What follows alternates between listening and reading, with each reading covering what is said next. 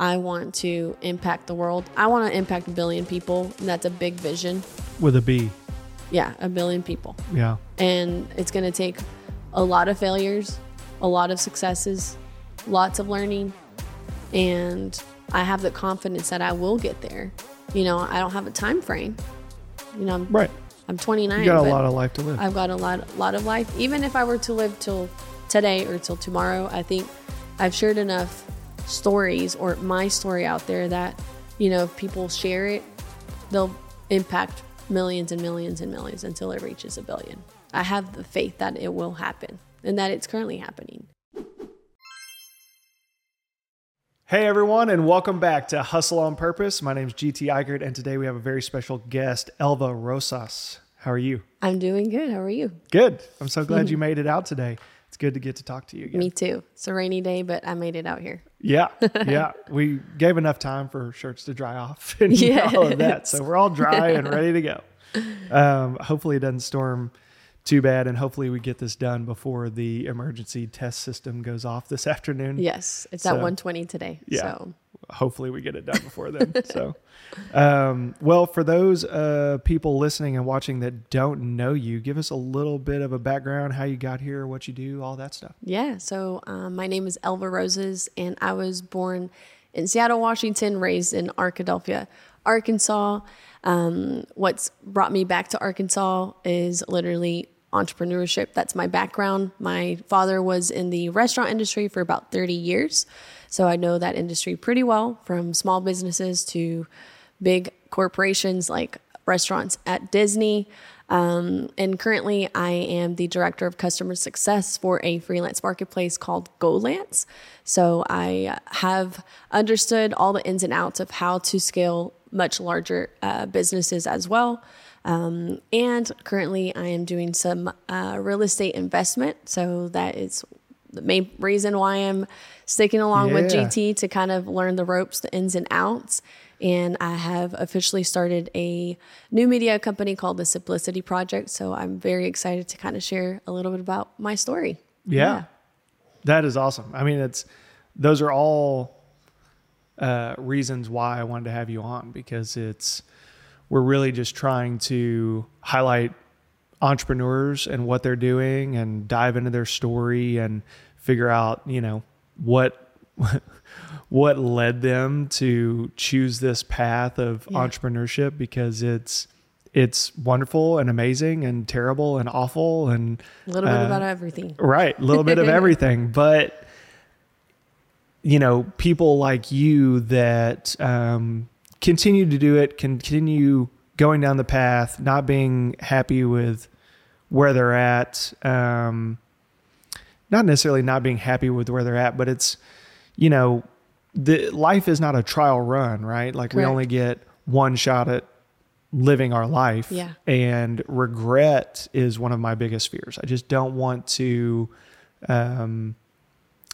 my case, since I'm religious, like I don't want to get to the pearly gates and wonder, like, you know, what I could have done if I had done everything that I could. Yeah. You know, I want to finish empty, right? Yes. Like I just want to like leave it all out on the field, do everything I can to better myself, my business, my family, my community, my church, all of that. That's right. It's all about multiplying those talents that are given to us, you know, and a lot of the times, you know, during the seasons, you develop new talents and new skills that you're not very knowledgeable about. I mean, right now I'm starting real estate investment, went from commercial real estate, had eminent domain on that property unexpectedly. So it is pretty interesting when you have a large sum of cash, you know, hit your bank account and you're like, what the heck am I going to do now? You know, and having to wait almost 2 years, because dealing with the state of Arkansas or any state, they have a lot of restrictions and regulations and processes and procedures. And now I'm moving into multi-living residential property. So it's a monster. I mean, there are so many things that you should and shouldn't do.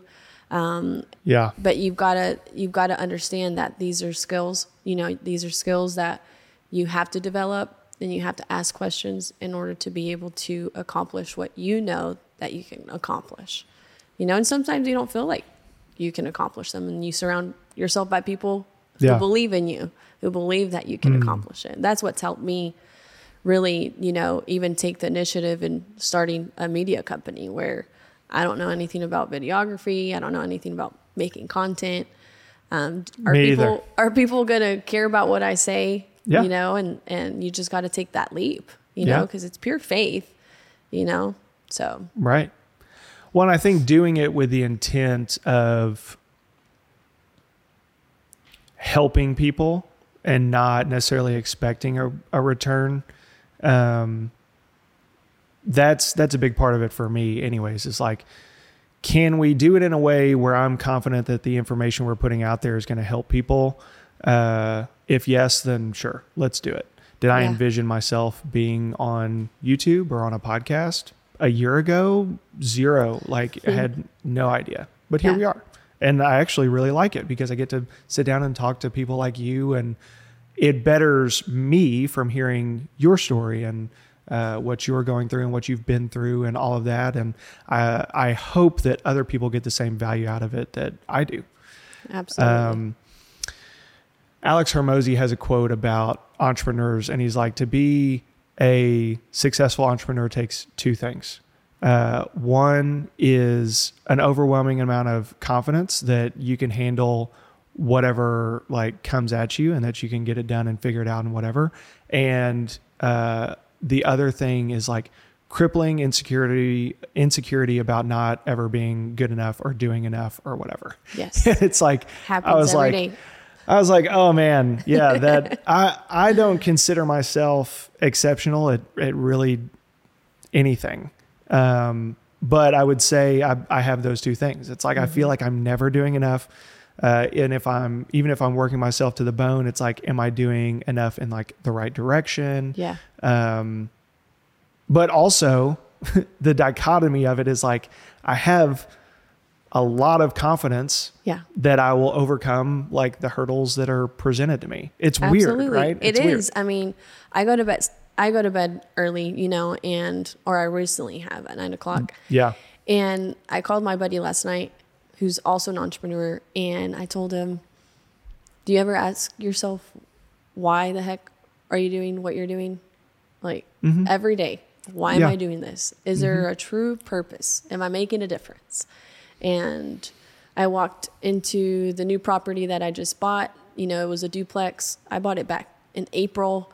I had no idea that I would turn it into a triplex and then eventually a quadruplex. But I'm walking into the property yesterday, and I remember being in Mexico for almost a month and drawing out, that bottom floor into 2 units, trying to fit another restroom, trying to fit another kitchen.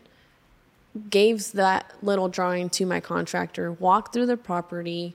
We literally counted the footage, and he's like, I think it's going to work. Got it approved by the state.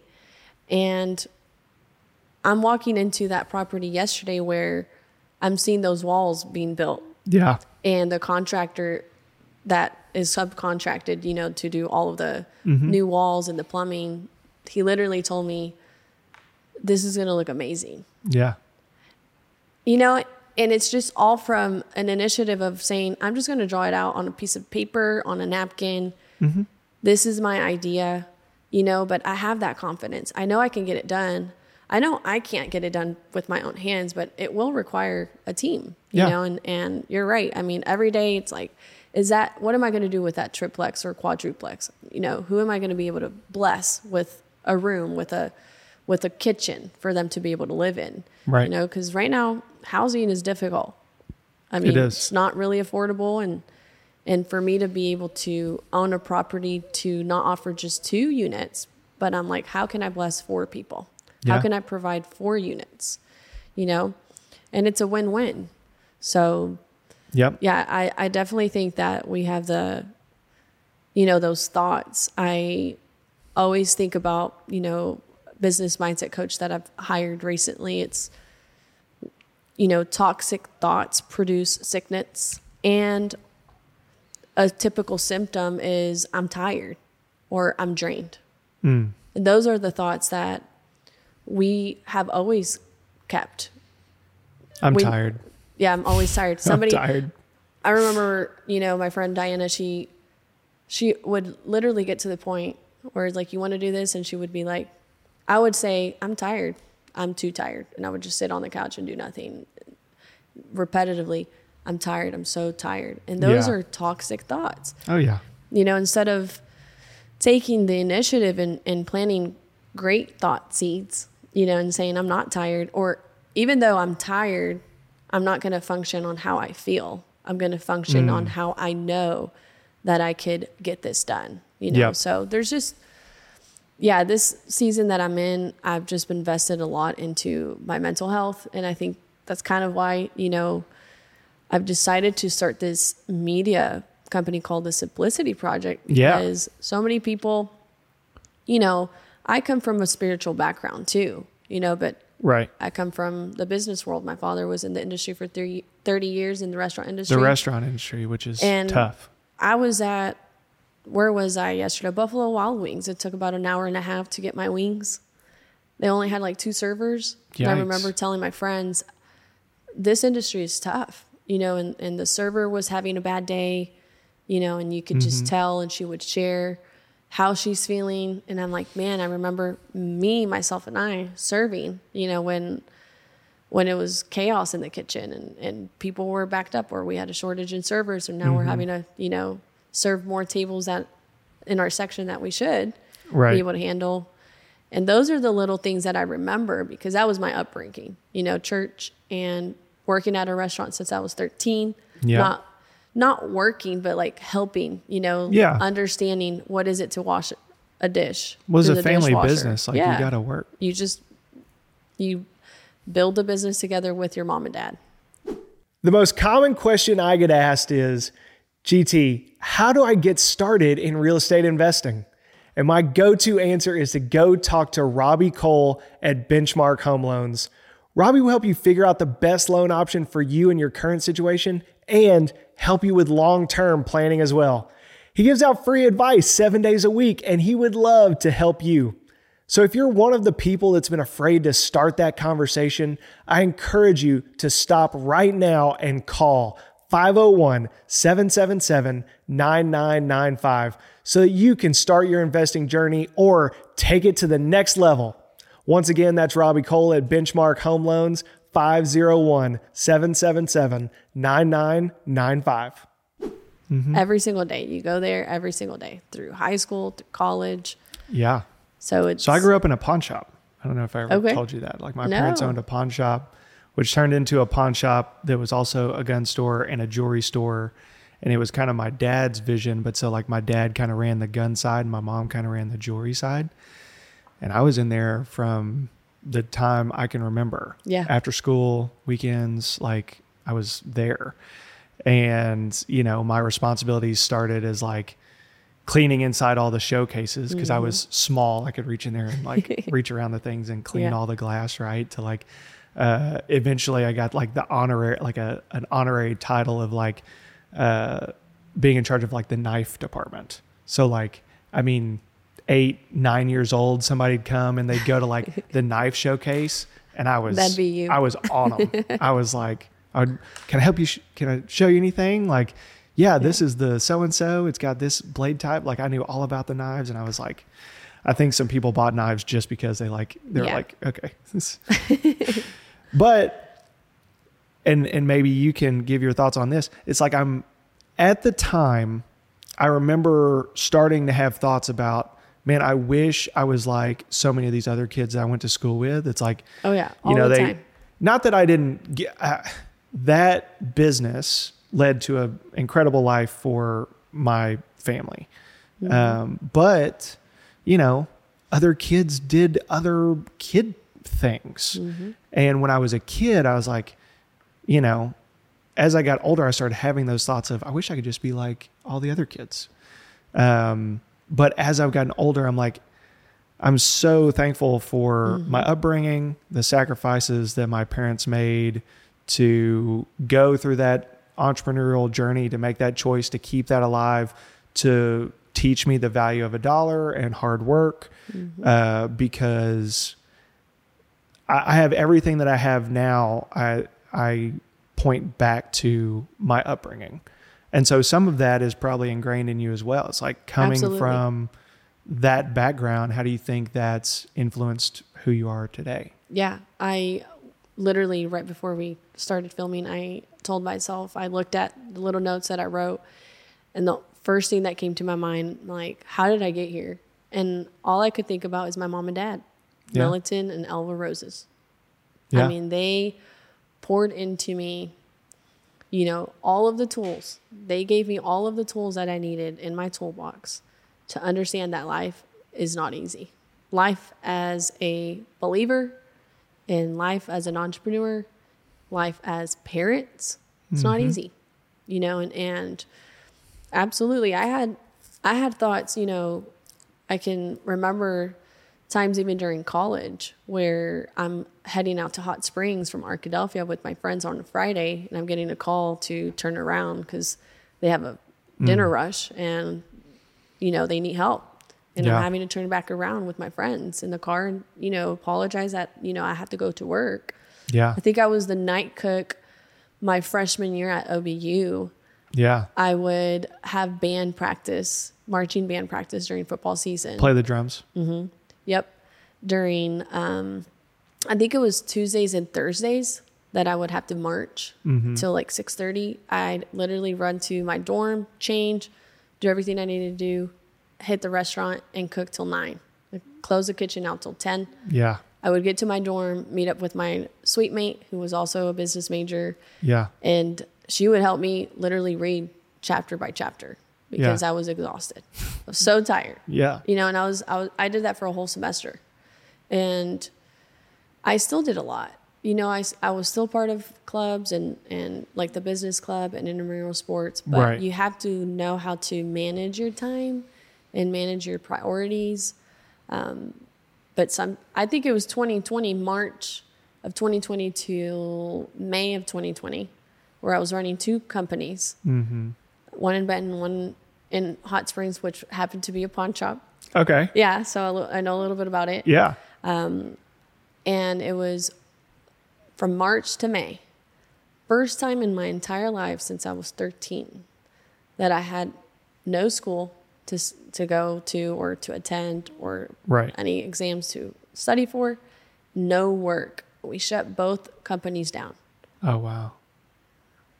I had never known or understood what that felt like. Yeah. Ever. Because summer vacations, absolutely. During high school, everybody went to their father's side, grandparents' side, you know, their grandparents' house. And then for June and then July, they'd go to the other parents' homes, grandparents' homes.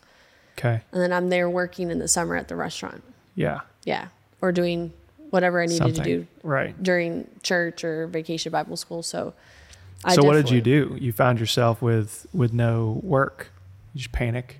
No. Arkansas was the state that did not shut down. So all of these people, I mean, I think the governor was invited us to go out and hike and go out into nature. So I definitely did that. I would go out and go for walks, enjoy the nature, rivers, mountains. And I think that was the first time that I ever even thought about being a mom. 2020. I never even had the thought. I had always desired to be a mother, but realistically, you know, I'm career driven. So those months, I'm like, I think I could actually take the time to become or be a stay-at-home mom. Yeah. Because I had no distractions. I had no other things pushing me or driving me to that I need to get these things done. So yeah, I had a blast. I had so much fun. I think I even managed to go to Orlando on one of those flights, even with my mask on, and still had a great time with my family down there. So, well, kids are awesome. And I can't speak to motherhood, but fatherhood is amazing. I can imagine.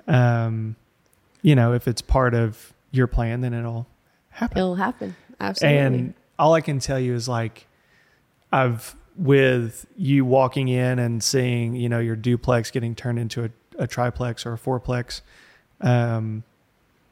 it's a really cool feeling to go from an idea on paper to a physical reality. Correct. Like I remember building this office, and this was one of the first things I ever really just like built. Like 2 years ago, this was trees and woods, and it's like had all the dirt work done, had this big slab poured, had this building erected, had it like all finished out. And it's just a small building in the middle of the woods close to my house. But there was something really cool about like that building wouldn't be there if I hadn't like had this crazy idea and like made it happen. Right.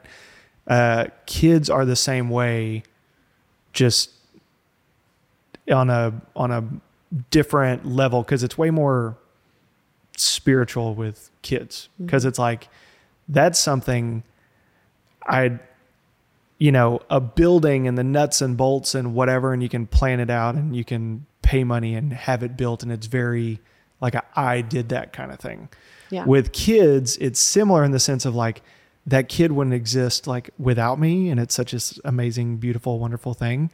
But I couldn't have done that without God. Yeah. And Absolutely. So it's like, it's the same with the building, but I don't know. It's a really crazy, like spiritual experience when you have children. So, and I come from a massive family, a big family. Yeah. I mean, my mom and her sister married 2 brothers. So 2 sisters married 2 brothers. Oh, wow. Okay. Double wedding. And then the first 2 pregnancies were in the same year. So I have double cousins. Some honeymoon babies. Mm-hmm. So those cousins literally look like us. And they have the same set of aunts, uncles, grandparents. Yeah. I think they realistically could be like our siblings because they have the same exact blood. Yeah. Like there's 2 family trees. 2 sisters married 2 brothers. Yeah. 2. Mm-hmm. Yeah. Okay. Yeah. Yeah. All right. The only thing is that they weren't twins. You know how twins marry twins? Then they have like genetically the same baby. Yeah.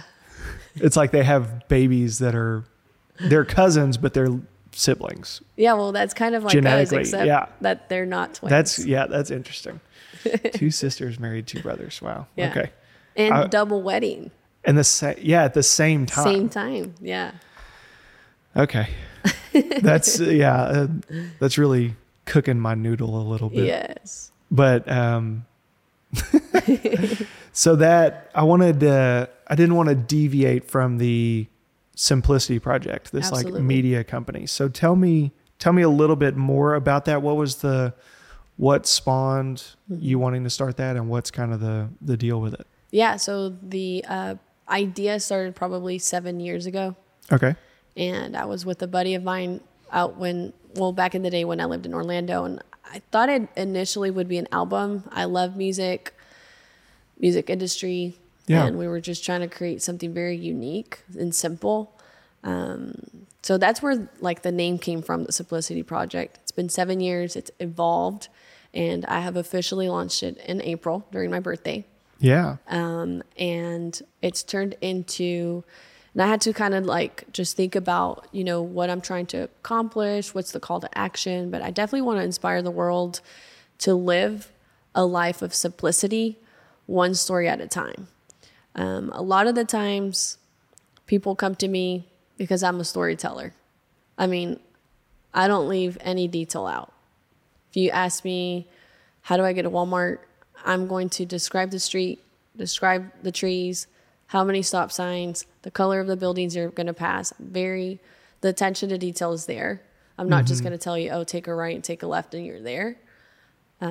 So I have this skill, maybe throughout my life, people could say I talk too much, just literally I talk too much or I talk a lot. Same. But they enjoy listening to what I'm saying.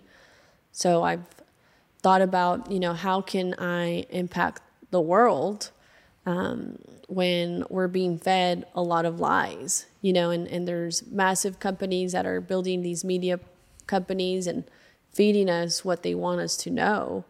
But how can I do it very simple, where I'm not brainwashing people or trying, or attempting to build these courses or having them subscribe to my channel because I need something from them. Realistically, right. I just want them to have enough resources for them to be able to take action every single day. to come to my channel so they understand that life's not simple, right? But we can choose to live the simplicity of life. And I think it's a decision that it all started with my mind. I went on this, people could say a rabbit hole. I started, my upbringing, in church, Christian.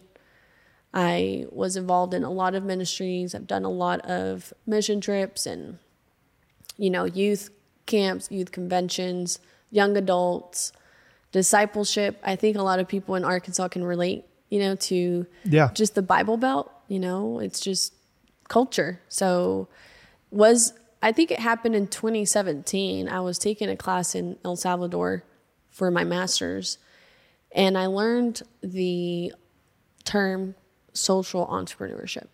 And the percentage of social entrepreneurships, it's very little. I think it's like 1 in a million. 1 out of every million, there's a social entrepreneur because, and you can fact check me, check it. I'm not. Somebody in the comments fact check. Anybody can comment on that, but primarily we're motivated by a desire. It's not motivation by money. The desire is not money. Mm-hmm. Right. Yeah. So motivated by the desire to alleviate some kind of systematic social or cultural problem. So just real broad. Yeah. People stop going to church because they got burned out or they got backstabbed or they got casted out. Is it a systematic social problem or is it a cultural problem? Because you can go to a Christian church here in Arkansas versus a Christian church in Washington State, and you can have different experiences, right? You can go to a Christian church on Main Street in Little Rock and go to one on 3rd Street in Little Rock and have very different experiences. Correct. So we tend to create these cultural, problems, but there's very few people that are willing to really dig deep into finding the actual roots of the problems. And that's what a social entrepreneur does. Well, especially on these social problems are so complex. Yeah. I mean, when you start including mass numbers of people is where it gets complex. Hard. Right. Yeah. Finding affordable quality property and casualty insurance can be a pain, but Little Rock-based JTS has the protection real estate and property owners need. From liability and property coverage to plans for loss of rent, renovation projects, and more. Just give Matt Barger a call at 501-231-1611. He even has markets for short-term rentals like Airbnb, as well as vacant, owner-financed, and rent-to-own properties. Call Matt today at 501-231-1611 or email him at matt@jtsfs.com. So you work with demographics. A social entrepreneur works with demographics. Something that I learned in El Salvador, very common thing is a village that doesn't have water. Their well is broken. Yeah. So what do? You contact wealthy people or believers who can just donate and fix the well, right? That's one solution. But the solution that the social entrepreneur decided to do is, let's talk to the religious leader in the village, and they will have to ask the community to raise the funds. Yeah. So they feel we're not enabling a village, because sometimes when you just give something to a person, right, there is no lesson. They're not really growing. Right. And sometimes we enable. So social issues as just issues that are environmental or social, poverty, water, there's environmental, anything that you can think about. What they decided to do, and something that I really began to think about, is if you were to raise the funds, they fix the well. I believe a year later, the social entrepreneur went back to the village, and the number one community member that was really excited about the well still didn't have water in his house. So apart from the religious leader, there were community members, right? Like men that raised the funds. They fixed the well, but they still didn't have that one man that helped him. It was like his right arm. He still didn't have water. So he goes to his house and he asks, why don't you have water? He's like, I believe it costs like $24 for the little pipe from the main line to the house. He had to pay $24. Yeah. And he's like, you're telling me you haven't had $24 for this pipe? He said, right. No, because my daughter had to be hospitalized. Rough. Right? Yeah. So what is the social problem? Like, what is the systematic social issue? You know, is it, are we fixing the water so they can have water? Or right. are we needing to go even deeper into the demographics and say, this man truthfully doesn't have the finances, right? Not even for $24 to complete the project for his own home and connect the main line, the right. water to his house. So how can, and that's why a lot of people start with education, you know, because you have to educate people, give them the tools. How do you create jobs so they can better themselves? So social entrepreneurs dig really deep into the data and the statistics, the reasons, and they finally get to the root. So the root here from this home wasn't that they needed water. They're fine with going to 3 miles, 5 miles, walking and getting water and coming back. Right. They need finances. Right. And some financial literacy and... Correct. Yeah. They need a job. They need right. to learn how to be self-sustainable. So I think the Simplicity Project, when I'm trying to inspire the world to live a life of simplicity, a story at a time, is that there are a lot of things that we need to be rebuilt, you know, and it takes time to find the root. You know, a lot of the times we tend to look at people who are alcoholics or are addicted to drugs, and the root is very different. It's not the same root. They're different issues. Right. Yeah. You know, it's hard to make a blanket, like, if everyone just did X, like it would solve all these problems. If everybody went to AA, wouldn't we resolve all of the addictions? No. Absolutely not. Right? If everybody went to the doctor, wouldn't we resolve every disease? Yeah. Jordan Peterson has a thing that I really liked, is he talks about when it comes to addiction, we think about it all wrong. We ask, why is GT addicted to alcohol? And it's like, the question's all wrong. It's like, the question is, why aren't we all addicted to everything?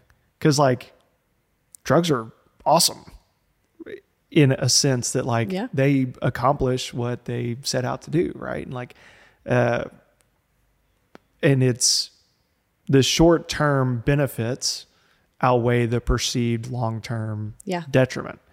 But it's, and not to just dive into like this, it's one of many social issues, but I mean, opiates and all that stuff, it's just killing people left and right. Big pharma and all that. I mean, we could go deep down that rabbit hole, but my thing is, and at least in my experience, so I've been sober for going on 8 years. Nice. Congratulations. Thank you. Yeah. Yeah. My life has drastically improved. But when I was drinking, it was like the immediate benefits outweighed the perceived long-term detriment. Right. I didn't think I had enough to lose by drinking. Right. It's like, once I stopped drinking, I started, it's like, if you give a rat a mountain of cocaine, it will do the cocaine until it dies, right? Because we are one of the only species on Earth that can plan ahead, make an investment in our future, right? Like the reason we aren't all addicted to drugs is because we choose to make that investment to not do drugs today, because I think that investment will pay off long term. I'll live longer. I'll have more financial success. I'll have more spiritual success. I'll, be successful across this broad spectrum of things because I'm not doing drugs today. That's a great summary. I mean, that's literally one of the areas that I've asked, you know, because you do have all of these sort of thoughts of, you know, one of the studies that I looked at is you have twins. They look at their lives until they're 30. Mm-hmm. Their father is in prison for the rest of their lives. One twin is successful, gets married, has kids. The other twin is back in prison. Yeah, it's like nature versus nurture. And then you ask them, and one of them's like, I knew my father was in prison for life, and that's the life that I chose not to live. And the other one's like, I knew my father was in prison, and I knew that's the life that I had. That's the example that was set for me, and I'm a victim of my circumstances. Correct. Right. So it's all about decisions. We've got free will, you know? Yeah. And one of the areas where I had never really even, you know, dipped a toe in was my mental health. Yeah. Ever. Because I'll tough it out. If you're born and raised in a church, I mean, Jesus is sufficient. He's at our everything. Right. Why are you anxious? You should just... Why are you stressed out? Right. You know, why are you having these evil thoughts? Oh, ye of little faith. Literally. Right. So you get to the point where, okay, I'm 25 years old and I've got some serious mental issues that I didn't know there were mental issues because of my upbringing. You know, there are certain cracks in my foundation that I needed to go back to and kind of just figure out, why is it cracked?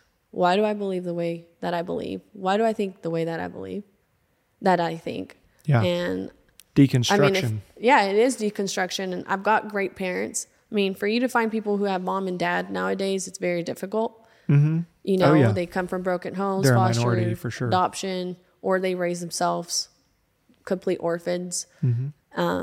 So I've got a solid foundation with mom and dad, and I have a spiritual life, which nowadays it's uncommon. It is. You know? Check two boxes that are in the minority for sure. I've got skills that, you know, were ingrained of hard work will pay off. You know, you got to work. You still a good cook? I'm an amazing cook. Yeah. I Nice. cook really well. But it got to the point when I was 25 where I just got fed up with myself. I said, I'm 25 years old and I'm miserable.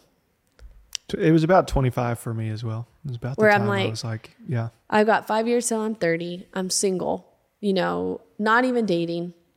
And I am running 2 businesses that at that point was a bottling barbecue plant and a pawn shop. A bottling barbecue plant. Yeah. We bottled barbecue sauce for the state of Arkansas for a couple of restaurants. Okay. Awesome. And so I learned that industry, the co-packaging industry. Cool. And then I learned how to sell gold and silver, pawn shop world, all of that, collectibles. Yeah. But yeah, it was just everything depleted because I was there day and night. I think I was working 16 hours a day for 2 years. Yeah. I mean, straight out of college to that for 2 years. Yeah. Where the vision is, I'm going to take this company public with my business partner. Business partner has a wreck. It's like, I've got to make some changes, create a strategic exit plan for myself. Yeah. Because I'm not going to move forward with this. And yeah, 25 years old, February of 2021, I left to Mexico for about a month. That's when I started to rethink about all of the same cycles that I saw, all of the same commitments that I would make. I mean, I'd help so many people with their businesses, so many people with their dreams, their visions, their goals. I mean, I would, you know, pull up my sleeves and say, we're going to get it done, you know, very encouraging. But I would never really receive it back. So I'm like, there's a missing piece because I've been pleasing people and I've been trying to make it work and have this idea that eventually I will receive it, you know, maybe when I'm 50. And I'm like, why can't I receive it now?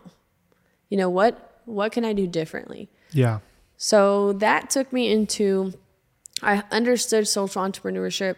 Like, I'm not driven by money. You know, obviously you've got to make money to be able to get things done in this world. You've got to have it. Helpful tool. It's a resource. And I learned how to make money. You know, that's good. But with that money, how am I going to make a positive impact into this world? Where, yeah, I mean, just the restaurant industry, I went through a lot. Just understanding just how tips worked, how you pull tips, you have to share tips, how managers don't want to comp the food. So if they don't comp food because of, unsatisfaction, they're not going to leave you a tip because they're upset. So you're having to pay for the restaurant's mistake. So that industry taught me a lot. The bottling plant, pawn shop, gold and silver. I was able to learn a lot of, if I were to have a business myself, just my business, these are the ways and my motivation of why I'm going to build it, and that's the sole purpose of the Simplicity Project. I want to impact the world. I want to impact 1 billion people, and that's a big vision. With a B. Yeah, 1 billion people. Yeah. And it's going to take a lot of failures, a lot of successes, lots of learning, and I have the confidence that I will get there. I don't have a time frame. Right.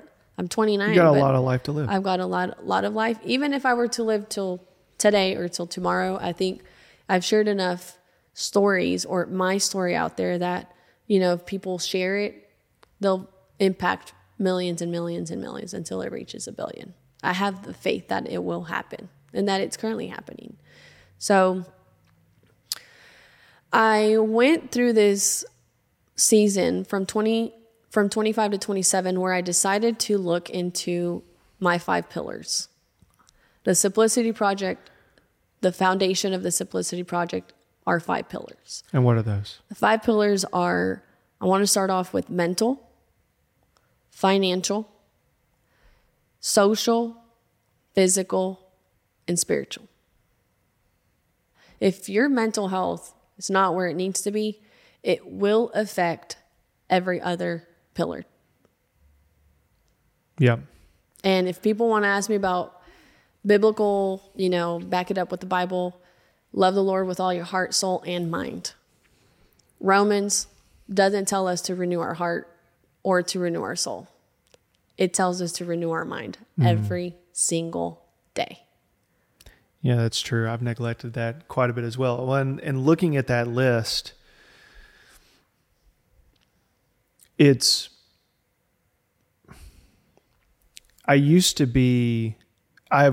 seems like in most of the periods of my life, I would just be, depending on my circumstances at that time, it's like I was hyper focused on 1, maybe 2 of those. Yeah. I mean, there was a period of my life where physical and social, like if there's like a bar chart of these 5 pillars, physical and social were like up here. I was working out 5 days a week and I was hanging out with my friends every day. And like those areas of my life, through the roofs, off the charts, right? Yep. Then I've had areas of my life where like it was purely finance. My goal was to build these businesses, make as much money as possible. Other parts of my life, it's been faith and social. It's quite frankly very rarely been off the charts on the mental column. Yeah. And I relate. I was there. I think most people will. Most people are like, you have high school. I mean, just because of how we look at education, I mean, you're already pre-programmed to go to PE. Yeah. And to be social, by going to basketball games, football games. Right. And that cycle repeats. And if you decide to go to college or if you don't decide to go to college, you still have to, decide if you're going to want to hang out with your coworkers or not, or if you're going to decide to go work out with a family member or with a friend, or if you're going to start a business on the side and be by yourself for hours upon end. And throughout your entire life, you're going to say, am I going to believe or build a spiritual pillar? Like you can be brought up in church, but then say, I don't believe in God, or become agnostic or Buddhist, Muslim, you name it. But you still have to make a decision on your spiritual pillar. Yeah. And even if you're, atheist or agnostic, it's still belief. It takes faith either way. It takes faith. Yeah. So I had never, ever explored the mental pillar because it was like taboo. It's a dark place. Yeah. I can't imagine telling my mom I need to go get a counselor. She's going to be like, what did I do? Yeah. They were going to blame themselves. It's not about you, Mom. But the more that I started digging into these repetitive cycles, it's like I'm 25. I thought I would have been married. Now I'm 29. I thought I would have been married since I was 27. That was my goal. That was my perfection mindset. Right. I have to have a timeline. By the time I'm 30, I'm going to have like 4 kids, maybe twins. You plan it all out, and then life just doesn't work out. It doesn't work out, but you have to decide if it hasn't worked out, then what am I currently doing? Or why am I thinking this way? Yeah, you can't sit around and be a victim. Correct. It's like if you're not analyzing the problem and looking internally, the problem, not that being single is a problem, but like if you're not getting the outcome you want, like that Earl Nightingale quote, we're all self-made, only the successful talk about it, right? Yeah. Like whether you're getting the result that you want or you're not, it all kind of comes down to you. Yeah. Well, I mean, people watching, it's like, hey, hit up Elva in the comments. She can cook. She can play the drums. She's a believer. Like she's got businesses. Like what else are y'all looking for? Hit up Elva. We'll turn this into a dating app. Well, you know what? I'm available. There you go. Somebody reach out. Well, I definitely want to, thank you for this opportunity because you are my first podcast that I've been a guest to. So this has been a wonderful experience. Obviously, we're not done yet, but I definitely want to explore more into the mental pillar and then talk about the rest. You earlier right now, you mentioned that there were seasons in your life where you were social and physical. Most of my life, I've only been spiritual. Yeah. I've never been a gym freak or running every single day and super fit. I mean, I like to run, but it hasn't been a consistent thing. I hate it. Social. Not a runner. Social, I'd probably say was also one of my biggest pillars. And then financial, honestly, I'm still 29 and I don't have financial freedom. Yeah. It's not completely there. There are still things that I need to work Which towards. most people don't at 29. Yeah. I wouldn't beat yourself up. I'm close. I think after this year, I'm there. Nice. But I'm very close now. But I had my full focus on spiritual. It's like I'm coming to God to help me through the season and I feel miserable. I'm sad. I'm broken. I'm lonely. I'm, just having really bad thoughts. And I mean, bad thoughts, I finally understood why people reach the moment in their life where they want to give up on life because nothing's worked out. And we're supposed to be living joy, kindness, patience, peace, but I'm producing the other stuff. Like I'm not producing anything good. We put so much pressure on ourselves. Doubt. Yeah. And we let other people put pressure on us. I certainly fall victim to that. Like, I mean, I'm so thankful that everything that I asked for that I have received came in the time that it took to get it. Yes. Because if it was all dumped on me, I mean, I deal with stuff now that would have crippled me 5 years ago. And you can sit around in that season of having to be patient and wait for those things and, shake your fist at the sky and ask why it's not happening yet. And it's like, I promise you'll probably look back in a few years and you'll have that thing that you wanted and you'll be so grateful that it took as long as it did for you to get it. Because it's more, if somebody's goal is to become a millionaire, it's like the goal shouldn't be to go make $1 million. It's go become the person that you have to be to handle that circumstance well. Yes. Like if your goal is to get married, it's like the goal is not to go out and just find anybody that'll put a ring on it. It's like, how do I become the person that the person I want to marry wants to marry? How do I become the business leader that leads the kind of business that I want to lead? How do I, and so on and so forth. It's the goal setting is wrong a lot of times. Yes. So my goal, and this could be very simple. It's, I will get married. I will have 8 kids, even though it's crazy. Yeah. And just 8? I do plan just 8. I do plan to have financial freedom. and I hope to write books, create movies, so on and so on. Yeah. Lots of ideas, right? But the main goal is what you just said. How can I handle 8 kids, and how can I be a good wife while I'm handling to mother, 8 kids? You can come practice with my 3 kids. Anna's right there with my 3 kids right now. If you need some warm up. You're right. It's if seasons ago I would call mom, or mom would call me, and it would create anxiety and stress. My own mother, the one who has clothed me and fed me and taken care of me, I started not wanting to talk to my dad because he's always wanting to know not how I'm doing, but can you do this for me? So it's like, I'm not calling dad. And then my siblings really didn't have their lives together, and they're older than me. So I'm like, I just don't want to be taken advantage of. Yeah. They're going to guilt me about like having some level of success. They're going to need something from me. All of these external factors where I was able to sit down when I was 25 and I said, I'm where I'm at because of my decisions. Yep. Have you read Extreme Ownership? No. Jocko Willink, Extreme Ownership. Okay. It's great. I will. For exactly that. You've already kind of worked through a lot of that stuff yourself. But I mean, the whole premise of the book, I can give it to you in 30 seconds, is like everything's your fault. You get hit by a car, you should have been paying better attention. You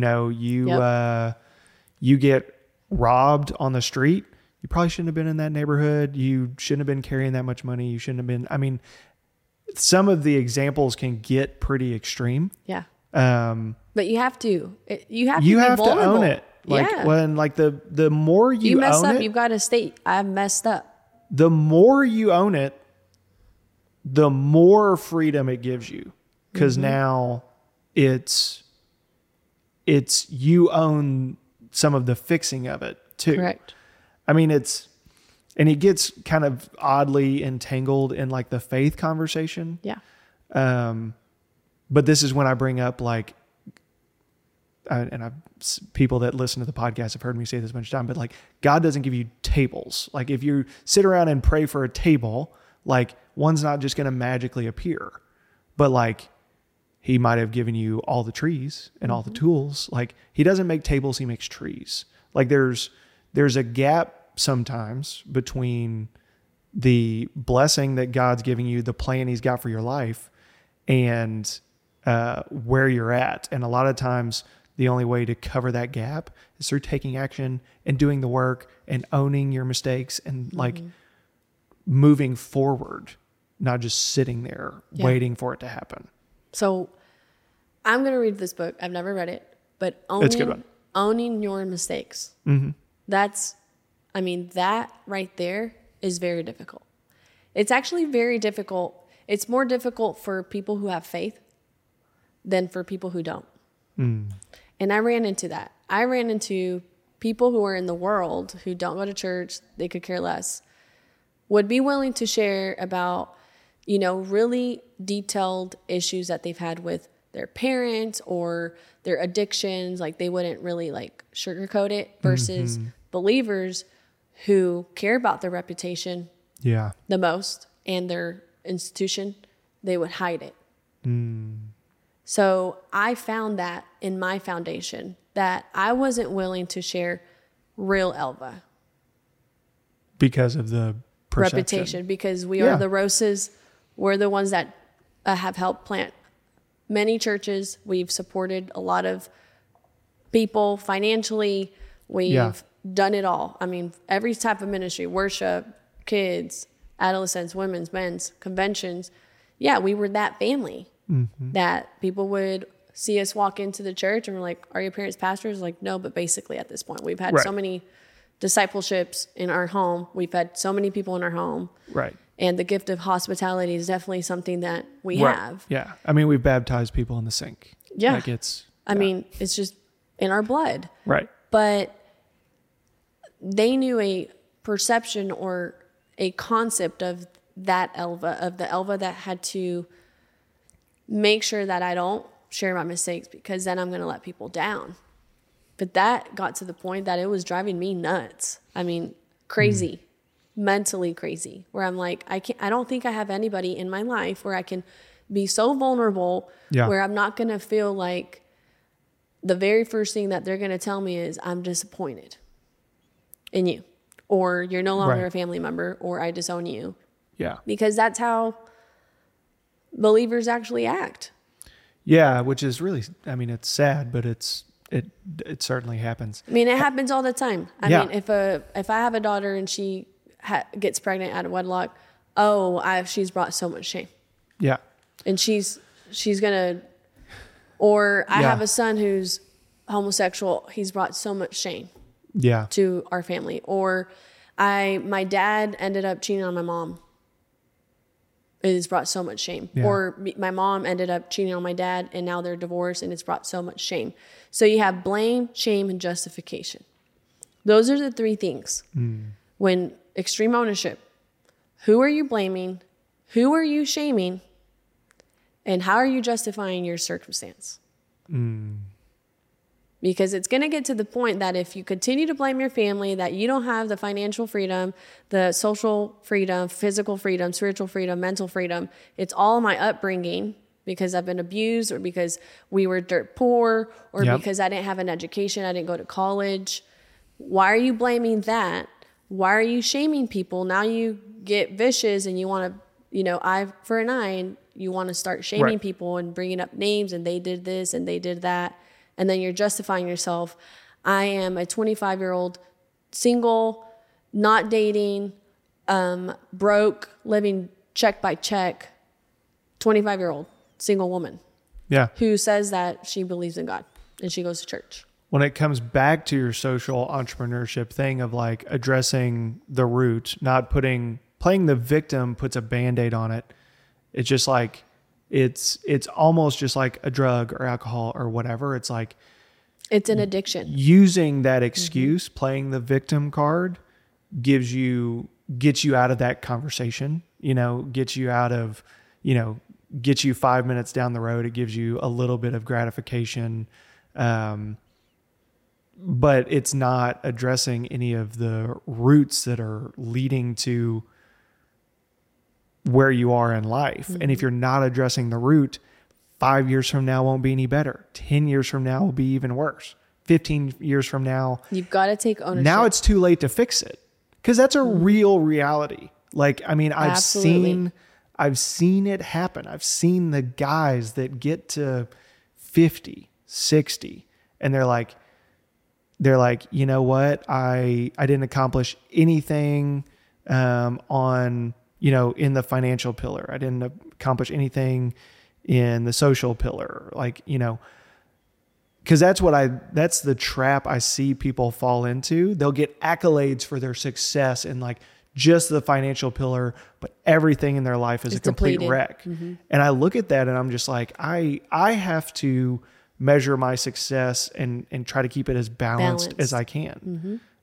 Because a lot of people will sit there and say like, I die for my kids. I die for my wife. I die for my family. It's like, but will you live for them? Cause that's frankly, as like a guy, like it's a lot harder.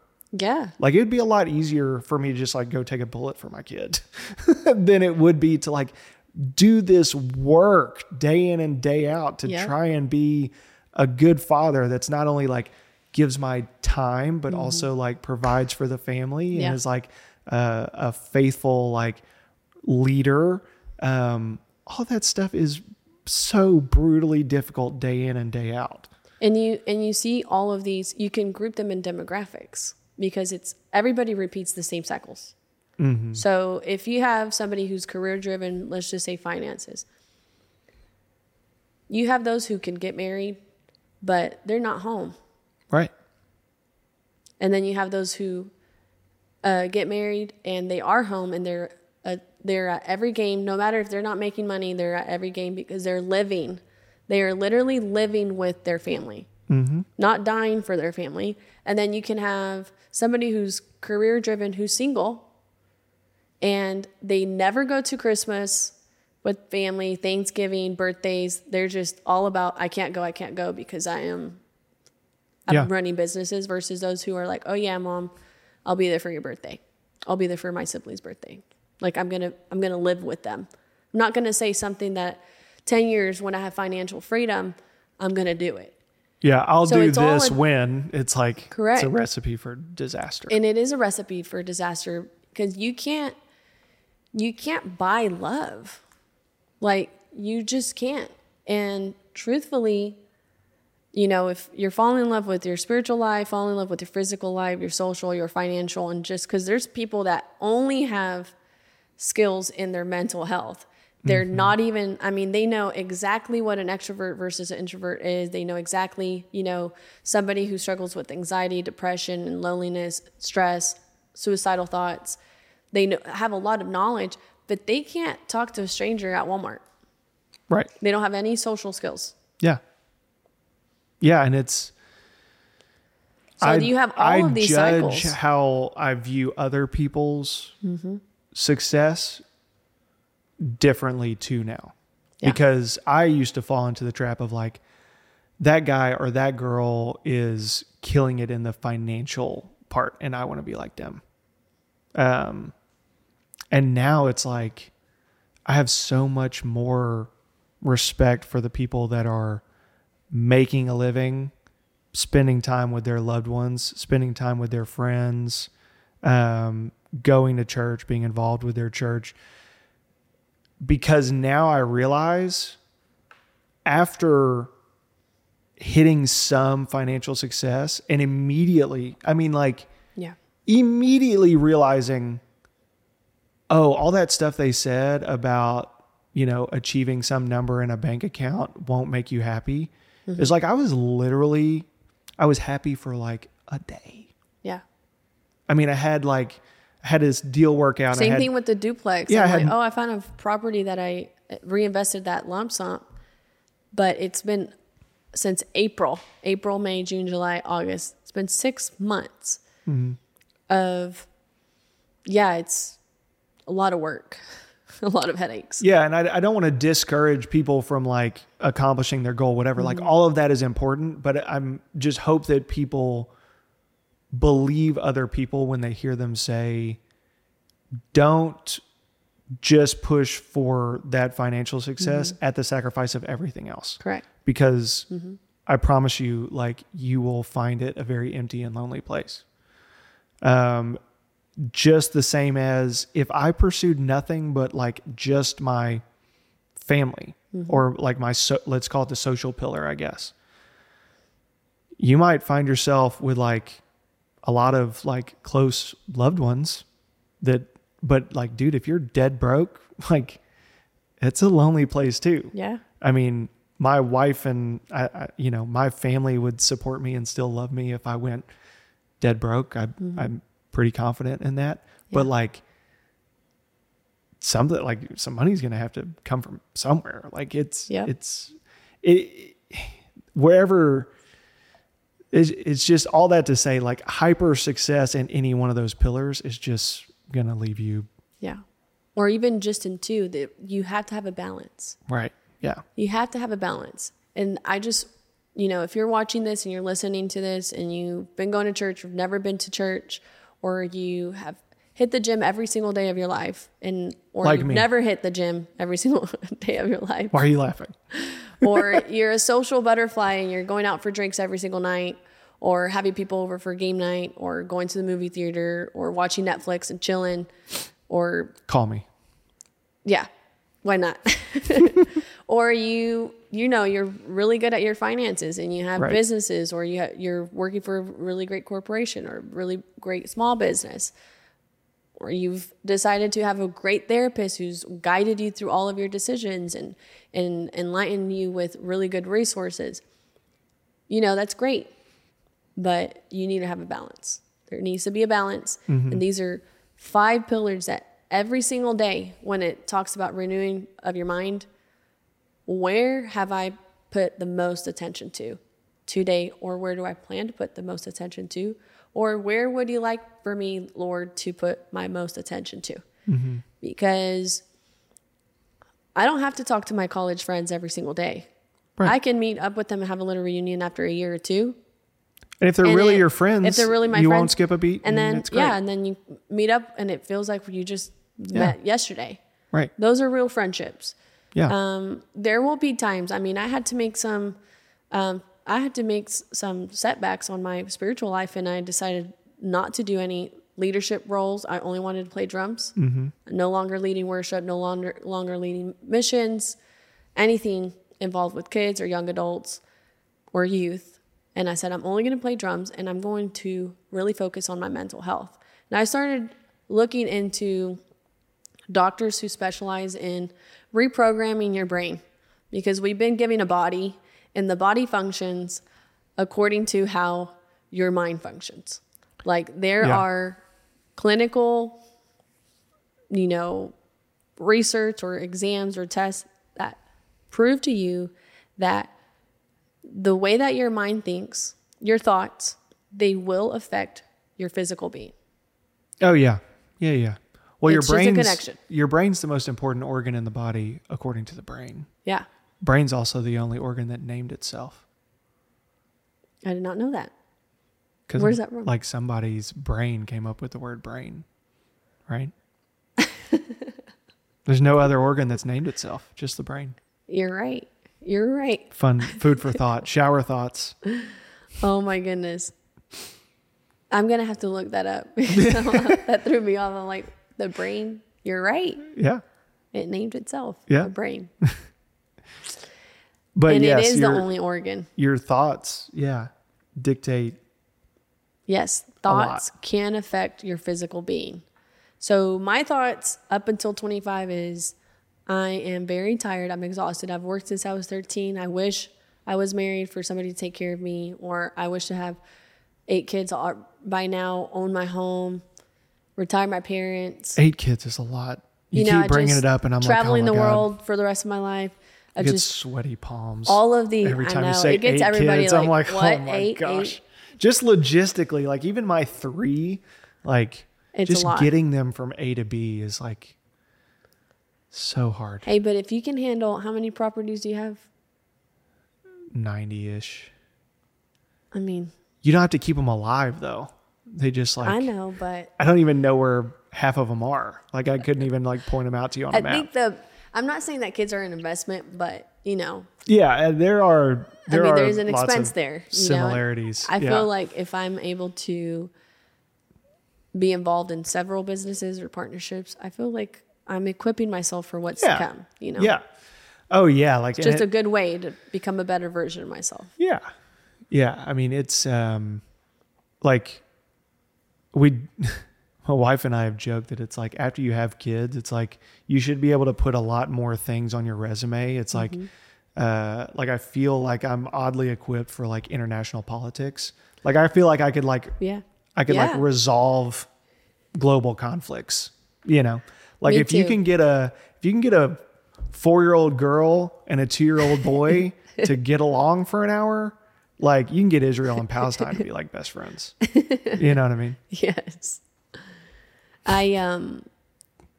One of the things Don't clip that. One of the things that I was just thinking about is till I was 25, I've been kind of like a psycho or addicted to being a perfectionist. Like I've got to have everything in line in order for me to act upon it. Yeah. That's a lie because my actions don't speak that, but my thoughts were I'm a perfectionist. Because I'd take a trip to, I don't know, Morocco with $2 in my bank. And I'm like, oh, well, I'll just figure it out. Yeah.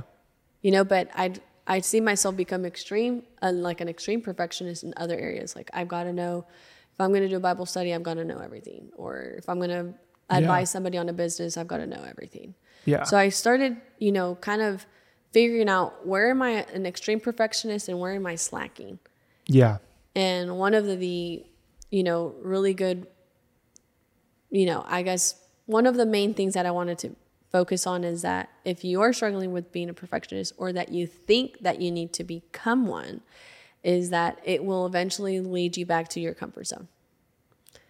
Because you don't have to be you don't have to be a perfectionist to take action. Right. I'm a big progress over perfection Correct. person it will now. lead you to procrastination. Right. Because you get so stressed out that I don't have enough money to build this building. I don't have the people to help me out. I don't have I don't even have an idea how to do a blueprint. Who am I going to contact? But that's your perfectionism will lead you to procrastination. And the goal is to build something. You don't have the answers, and it's going to lead you back to your comfort zone where I'm miserable. I'm tired. I don't have the finances. I would do that thing, but it's not going to work out because it's not going to be perfect. And whatever. that comfort zone is not even comfortable. It's miserable. Right. You hate it. So take action. Right. Stop trying to be a perfectionist. You don't have to have all the money. You don't have to have all the resources. You just have to have the questions. You have to start asking people your questions. How did you do it? Surround yourself by people who are already doing it, and find the ones that are willing to share information. Stay away from the people who just see you as a dollar sign, because there's plenty of people out there. They're going to try to screw you over. And that's what I did. I decided I believe in 2021, December of 2021. By that time, all of 2020 and all of 2021, I spent 2 years really investing my time in my mental pillar and understanding that I can reprogram my brain. I don't have to feel like I'm miserable or I'm sad or I'm lonely or I'm depressed. I can reprogram it, but I have to go back and figure out the root. It's like dragging yourself out of a hole. Yes. So I started listening to Dr. Carolyn Reef. If anybody, needs to have immediate resources, you can follow her on Instagram. She has a podcast on all Apple Music and podcasts. Dr. Carolyn Reef. She's a pathologist and a cognitive neuroscientist. So she's able to scan brains. Can you spell that? Pathologist. I spelled it right here. She's a pathologist and a cognitive neuroscientist, and she always does these studies on the brain and how trauma it can affect you and make you behave this certain way or make you think this certain way. So I started really investigating, what happened in my childhood, in my teenage years, adulthood, and I started to dissect, deconstruct, and I said, okay, something really, really big happened when I was a child. Sexual abuse. Pretty common, right? I've healed from that. And it's very vulnerable because a lot of people don't want to talk about it. And a lot of people don't. I immediately got uncomfortable. Right? It makes people uncomfortable. Yeah. But the statistics is very high. It is very high. Yeah. Because humans are humans and they're evil. And a child doesn't really have a say. Right. And usually if they do have a say, it will cause a lot of problems. So the year that, for anybody out there that is listening, if you normally accept Christ when you're a kid because you go to church. Right. Right? You don't really know what you're committing to. But if something major like that, your parents divorce, your dad dies, your house burns, I don't know, you're dirt poor living under the bridge with your mom, right. Your dad is shooting up heroin or whatever every single night. There's a lot of things that can happen that can create that trauma. So you begin to welcome fear. So I welcomed the Lord in my life, but that same year I welcomed fear because there's something major that happened to me and I couldn't share it. I wasn't going to share it because it's shameful. And then you blame yourself, blame, shame, justification, and then you are the victim, and then you live that victimized lifestyle. So throughout all of these years, from 8 to 25, it's a pretty long time that I haven't shared this. Maybe I shared it with a couple of really good friends, but there wasn't ever a solution of, you don't have to think this way, you don't have to act this way. We can get you help, we can reprogram it, and we can target the trauma and figure out how you're going to heal. Because you can restore what was taken to you in your childhood. It can be restored. It can. Yeah, your 20-year-old friend's not like, or your 12-year-old friend or anybody along the way, they're not equipped to like help you with that. Like, so what I started to look into is the statistics. I'm like, okay, well, I'm not the only one that has happened to, and I'm not going to blame my parents. They were great to me, and they gave me a wonderful upbringing. And I'm going to take extreme ownership. It's happened. I'm not going to hide it. I'm not going to put it under the table. I'm not going to be a 80-year-old and then finally confessing it until, I part ways and go to heaven. Yeah. I want to talk to those people who have experienced it, how they got to it, healing, how they accomplish healing or restoration. Yeah. So, and the reason why I wanted to talk about it right now, and because it's very vulnerable, a lot of people don't like to talk about it because it makes them uncomfortable. You cannot grow if you're comfortable. It's impossible. Yeah. And humans want to, law of attraction, you will be attracted to people that are like-minded. You should be reaching out to people who make you uncomfortable. Yeah. Saw a video with Kanye. Because that's how you grow. Saw a video with Kanye, and he was like, the realest people you meet will make you uncomfortable. Mm-hmm. He's like, the fakest people you meet are the ones that immediately make you feel comfortable. Yeah. And I was like, oh, what a Kanye thing to say, but like, it's so true. And so now I surround myself, or I am that person that I'm okay with making people uncomfortable, because I don't want to just, give them a bowl of sugar and say, eat it up and you're going to be good for the rest of your life. No, right. There are things that can happen throughout your life that you experience. I mean, even just church in general, I've been through so many denominations and so many things that happened that are unethical, that are never spoken about, because you are protecting the reputation of an institution or a denomination. Shame, blame, judgment. Yeah. Correct. So what are you called to do? You're asked to leave because you no longer agree with the hush hush. Right. Or it's just not good. And we're called to be accountable with one another, even in religious organization, where it's like, if you offend your brother, talk to him, try to resolve it, or bring somebody in, or expose it to the church. And then if it's not resolved, go out, part ways. But the problem is that I had a lot of really close relationships with the leaders of these institutions. And who holds these people accountable? Yeah, oftentimes nobody. Nobody. Right. So if they fail, it's like saying the president of the United States fails. Who holds them accountable? Yeah, it's supposed to be the people. It doesn't really work that way, it doesn't seem. So we have these issues everywhere. It's not just a church issue. Right. It's not just a family issue. If your dad ends up, unfortunately it happens, but if the father ends up raping the son or the daughter, who's going to hold the father accountable?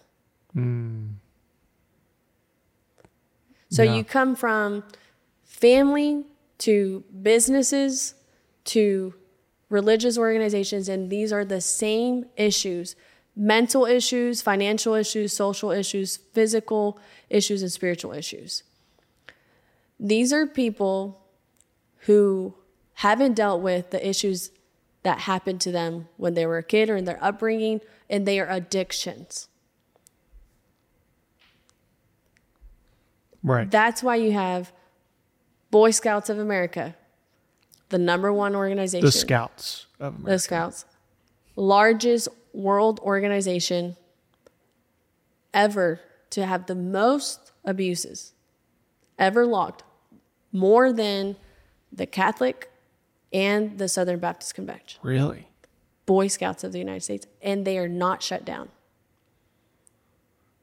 Yikes. They are still running. Right. Well, and now they have to be inclusive. The Girl Scouts still get to be the Girl Correct. Scouts, but the Scouts now take girls as well, which I don't think is going to do anything positive for the victim numbers. And it's not going to resolve it. Vetting Right. people, making sure that they put an ID and all of that. Even with churches, you don't even do a background check for most of these religious organizations. You just have faith that they're going to be good. Right. But you welcome people into your circle, and you have to understand that we will function according to where we're putting our attention to on these 5 pillars, because these 5 pillars are very important in our lives. Yeah. They encompass everything. They will. You said something that I wanted to touch on. So you mentioned bringing up the abuse because it is uncomfortable, but it is something that if it doesn't get talked about, nothing changes. Nothing. One, the other part of that is what's so powerful about talking about it is through working through the trauma that happens to you And through getting comfortable talking about it, it changes what happened to you from working against you to like working for you in a way. Because now it's like you've gone from, oh God, why have you forsaken me? Let this terrible thing happen to me, to, and through the working on yourself, you've gotten to a place where it's like, okay, that is a thing that happened to me. And because of it, because of the terrible traumatic thing, I can now use that as a benefit to other people. Like if it's going to have to happen to me, it's already happened to me. How can I now flip that coin and use it for a positive purpose? Absolutely. Whether, whatever that trauma is, my dad died when I was 12. Yeah. Well, I now have a unique perspective when I'm talking to kids raised without fathers. And I can try to be an example for them of, hey, I went through all of this when I lost my dad. All of a sudden, without a father figure in my life, I thought that drinking beer and eating red meat made me a man. Now I don't do either. I don't eat. I mean, if I go to a steakhouse, I'll like have a steak, but and I don't drink. And like, if somebody wants to call me less of a man because of it, that's fine. Yeah. Like I've come so far on like my self-confidence and my self-worth and my masculinity that I don't tie it to these adolescent things that I used to. Correct. And anyways, all that to say, you can take that trauma and figure out, and it takes some time and a lot of work on your part, but tie it into, okay, what was God's purpose for this? Because that's a really hard thing to do. But if you can do it, on the other side of that hurdle is some like really beautiful stuff. Absolutely. And that's the goal. I mean, we've got 8 billion people or close to 8 billion. My goal is to impact 1 billion people in my lifetime. Yeah. Just 1 out of 8. Just 1 out of 8. Yeah.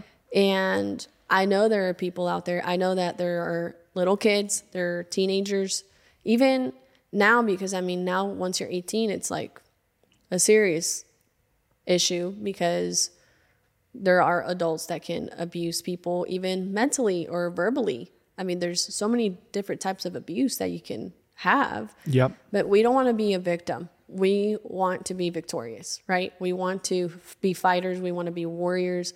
We want to help and assist those who are going through really difficult seasons in their lives because of unfortunate circumstances. But we want to be able to share our story to bring awareness that life can be simple, and I want people to live the simplicity of life, that sometimes all you have to do is share your story.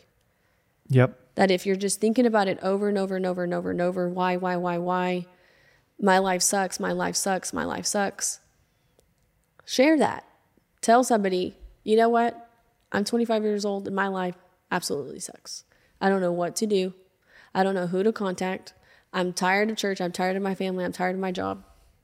What more can I do? Yeah. That's where I was. And Dr. Carolyn Leaf, because of the studies that she began to do, and I began to realize that I've got a lot of conditions in my mind that I need to break and I need to untangle and I need to rebuild my thought process and rebuild new pathways in my brain of how it functions. Yeah.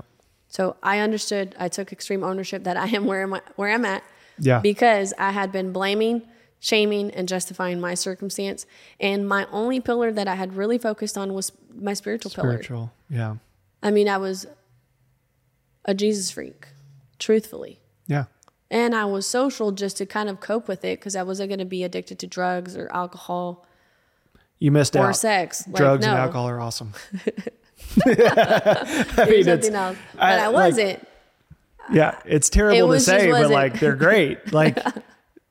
It's a short-term Band-Aid. It's never going to address the root of your problems. Correct. You try drugs or alcohol and you immediately realize this is I've tried alcohol. I've just never been addicted to it. Yeah. And I've never tried a drug. So other than anything that's been prescribed to me. But Dr. Carolyn Leaf, if you haven't watched, listened, or read her books, Esther Perel is a psychotherapist known for her work on human relationships.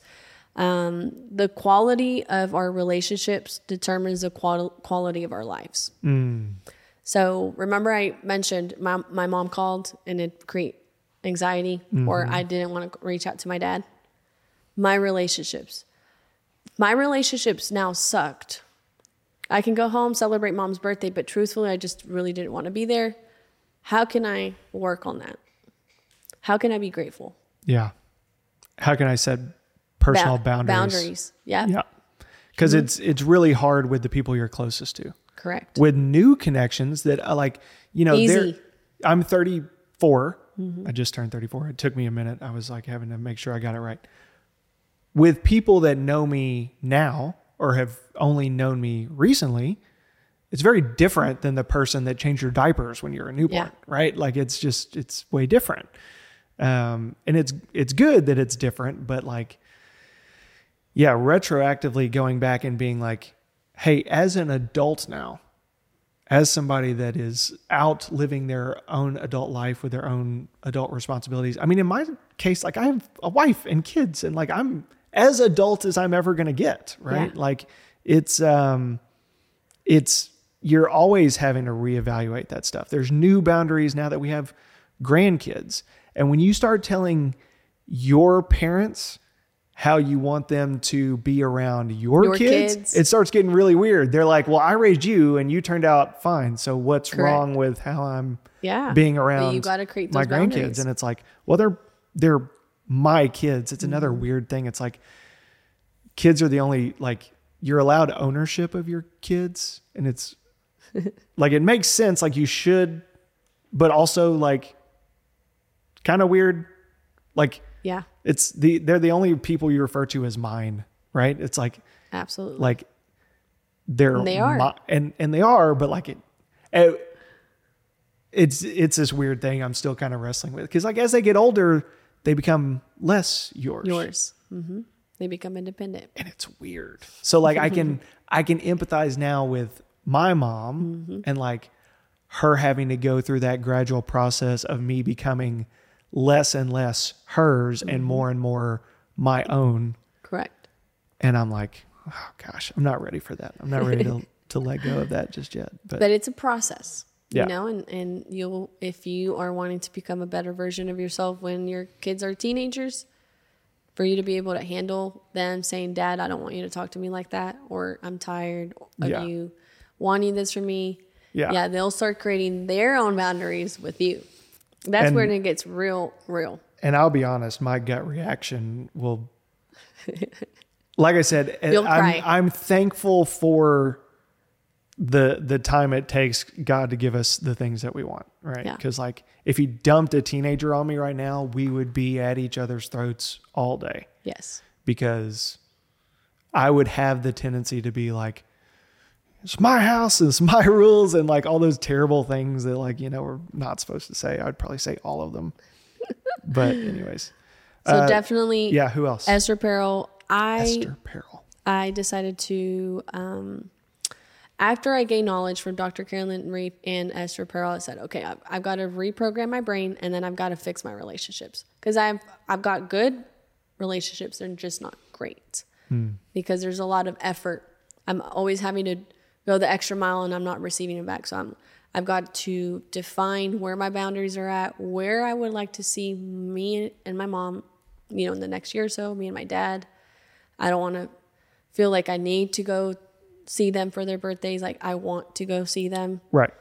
And even with my local friends, I wanted to improve on our friendships and be accountable with one another, not just like comfortable. Right. To talk about uncomfortable things. Yeah. So. Well, and that intentionality kind of freaks people out. Yes. Like some of it. It gets weird because some people can't handle it and they just don't want to be around you. Well, because like you transition in your life from like we mentioned before, like high school, there's just proximity. You're around each other all the time. It's super social. Like you have your friends and you meet between classes and you do activities together, whatever.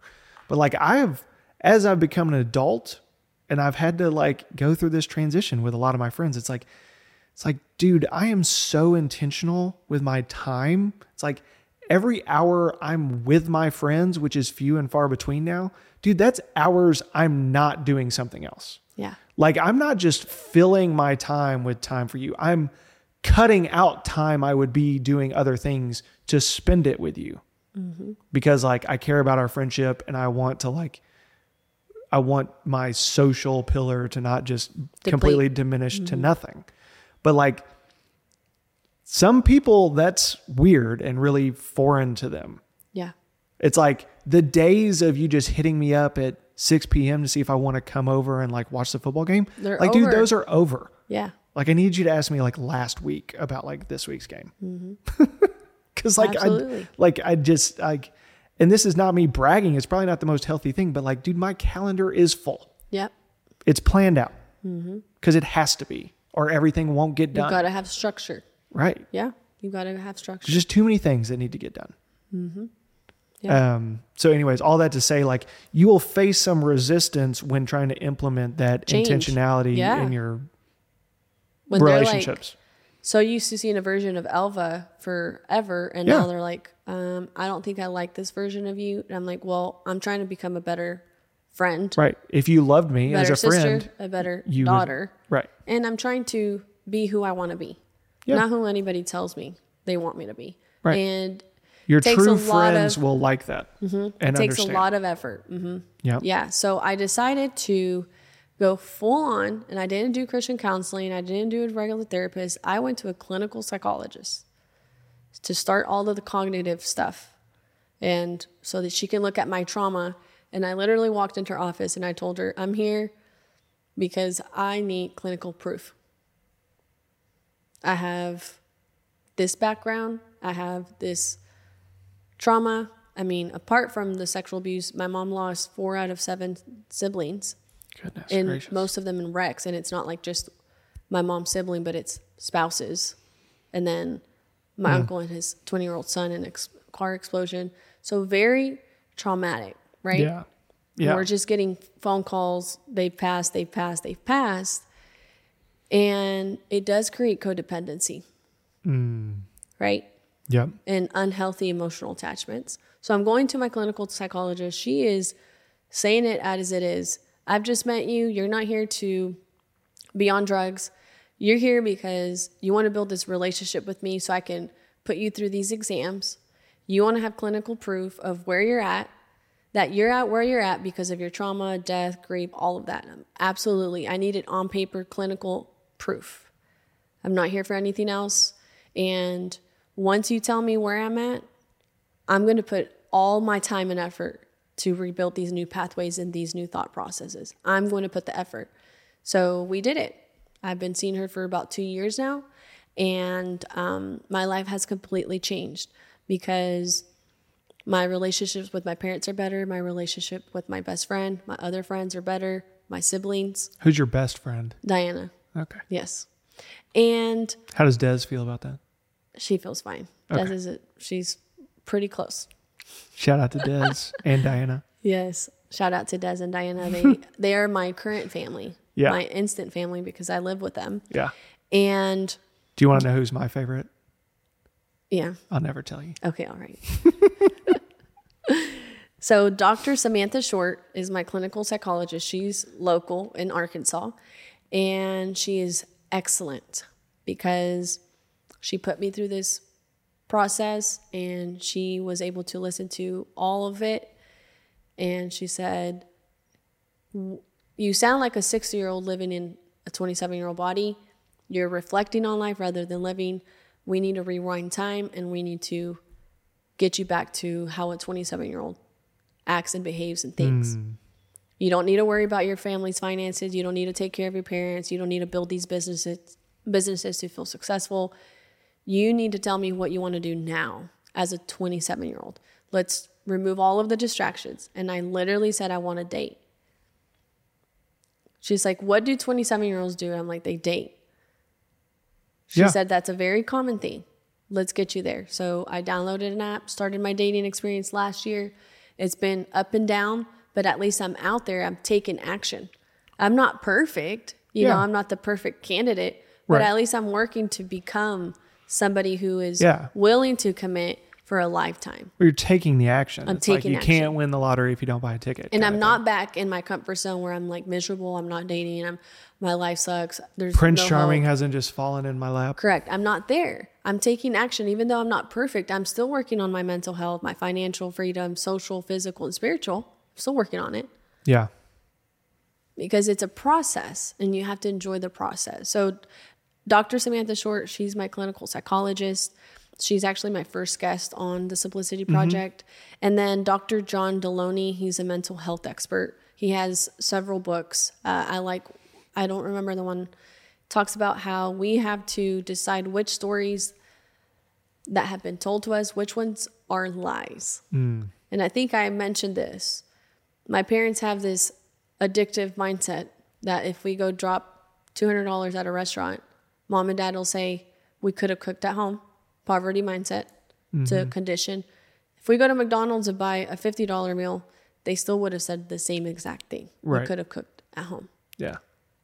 They are not living. Right. Yeah. They have that condition and they come from poverty. So it's there. Yeah. I'm not, and running a restaurant for 30 years. On survival mode. Right. Yeah. They know how much it costs for us to have, a paycheck and all of that, the hard work. I'm not going to live like that. I've got to create new pathways. And by my actions, those questions that my mom and my dad say, hey, we could have cooked at home. I can say, we could have cooked at home, but I'm so thankful.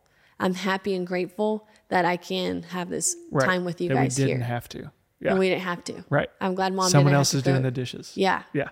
So we can turn it around and start creating those new pathways and new thought processes and not telling people this is how you need to think, but being the person that people can see that there's been a change. She's not super anxious. I'm not saying yes to every single entrepreneurial business project that comes my way. I'm being very precautious because I'm going to see if they have mental, financial, social, physical, and spiritual. I'm going to need to understand where they're at because if they're only financially driven, I'm not in. There needs to be a balance. Yeah. And lastly, I hired a business coach last year, Amanda Smith. She has the Dallas Girl Gang. I'm very grateful. She helped me. Dallas Girl Gang. She helped me build the Simplicity Project as how am I going to monetize? Realistically speaking, it's a great idea. Right. But how will you make money? Right? It's an important question. It is an important question. So I'm very excited because I will be launching my first guest next week, hopefully. That's the plan. And she's from London. She's a mindset coach. My business coach, Amanda, She have an accent?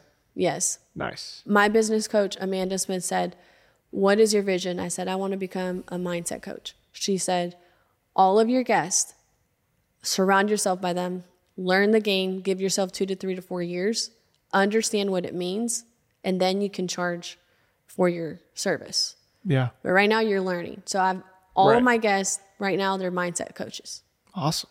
Because I want to learn from them. Yeah. And so Nina is a mindset coach, a professional speaker. She's a TED speaker as well and an author. And her story is insane. So I'm very excited to kind of share her story.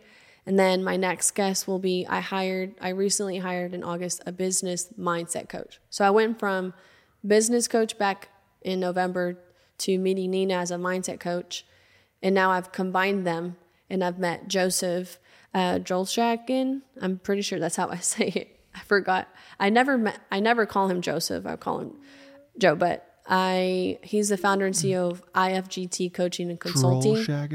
Jolshagen. Okay. But he's incredible. His expertise is helping companies when he was in the corporate world, he would literally, any company that would go bankrupt, he would put them back afloat. So one of the ones that he did, they went back from bankruptcy back to $100 million. So he's an expert. I've taken his coaching classes since August, and my mind is sharper than ever. Yeah. I know my vision. I know my goal. I've got the confidence. Awesome. My reality is not my today. My reality is what I envision. And you align yourself to that vision, not to what's happening right now. Yeah, it's like a manifestation. Yeah, which I just pray about it and ask the Lord to guide me, but I have to take action. My reality is I don't just want a quadruplex. I want multiple multi-living residential homes. And I will impact 1 billion people through the Simplicity Project. Yeah. And I will help people scale their business through GoLands. You know, as the director of customer success, if you have any type of business and you need to scale it with remote workers, here I am. I'm here to help you. Hit up Elva. Yeah. So I wrote this because it's one of the quotes that I've taken from Joseph's coaching is, you were never given a dream without being given the power to make it true. And that's Richard Bach. So I'm a dreamer. I'm a visionary. People have always said, you've done so many things. How have you traveled to 13 countries in such a short time? Been busy. I've been busy. There are no excuses. Right. And now that I've been able to really hopefully becoming an expert in mental health, I really want to just become that mindset coach for people. People can contact me. You know, right now I'm available. You can book me anytime, DM me on social media, any social media platform, if as a keynote speaker, faith-based or business entrepreneurship. That's my expertise. That's my background. Yeah. But I'm bilingual. So I can do it in Spanish or English. Yeah. And that's my background. I mean, I didn't have a mental pillar, so I said I'm going to build one from listening to 2 women, Dr. Carolyn Leaf as the pathologist and cognitive neuroscientist, to Esther Perel, who's a psychotherapist, specializes in human relationships. I took action. I got a doctor myself. I went to a clinical psychologist. She told me, this is where you're at. This is how you're going to become a 27-year-old, go out and date, did it, loved it. And I started reading books. What was the worst date you went on? I think the very first guy that I met just ghosted me, but it wasn't, we had planned to meet and he ghosted me the closer we got to the date. So I think that was a little off. But I mean, that's not great, but there's no like horror stories. No horror stories. Well, that's good. They've all been great. Okay. Yeah. So, all right. Then I went to... I was hoping for like you to have gone through a bad experience. I've met really good men. There are really good men out there, ladies. If you think that they don't exist, there are really good men out there, even through apps when usually their intention is not to get married. I have met really good men. Okay. With a solid head on their shoulders. And you have to find the one that's the right fit for you. You know? Because of these 5 pillars. I mean, those are areas in your life that you can, from a conversation, you can identify where they've wasted or spent most of their time. Mm-hmm. And you can be unequally yoked in any of those. Oh, yeah. Most people are. I mean, I would say it's extremely rare to find somebody that's pretty balanced across all 5. Mm-hmm. Because it's a daily struggle. Like it's always getting out of whack. And I haven't worked out in a long time. Yeah. You know, and I love to eat. So that's definitely a pillar that's been on my mind. I'm like, I need to pay attention to it. I see you on Facebook, like riding your bike and... Yeah, but those are like one day out of every 3 months, you know? You're like, yeah, I go that one day every 3 months and take like 30 pictures and just post it out over time. So I definitely, one of the last things that I'll say is, this is my own quote as Elva Rosas, founder, CEO of the Simplicity Project. If you have a story out there that is unbelievable, like people will not believe how ugly it is, how sad it is, or if it's inspirational, please contact me. I am here in Arkansas. I plan to, bring on guests, not just globally, but locally. You can DM me. I want them to hear your story. I am interested in people who are gym rats or are financial maniacs. Like they know what they're doing. If you are a clinical psychologist or in the mental field and you've got a lot of knowledge and it's helped you, even spiritual people from different religions, I'd love to know your background. That's what the Simplicity Project is for. So you can hit the channel up and receive all the resources that you need to restore every single one of your pillars. My quote is, believe it, know it, don't just feel it. Like, you got to believe it and know it, because we can't function off of a feeling, because it will lead you to your comfort zone and procrastination.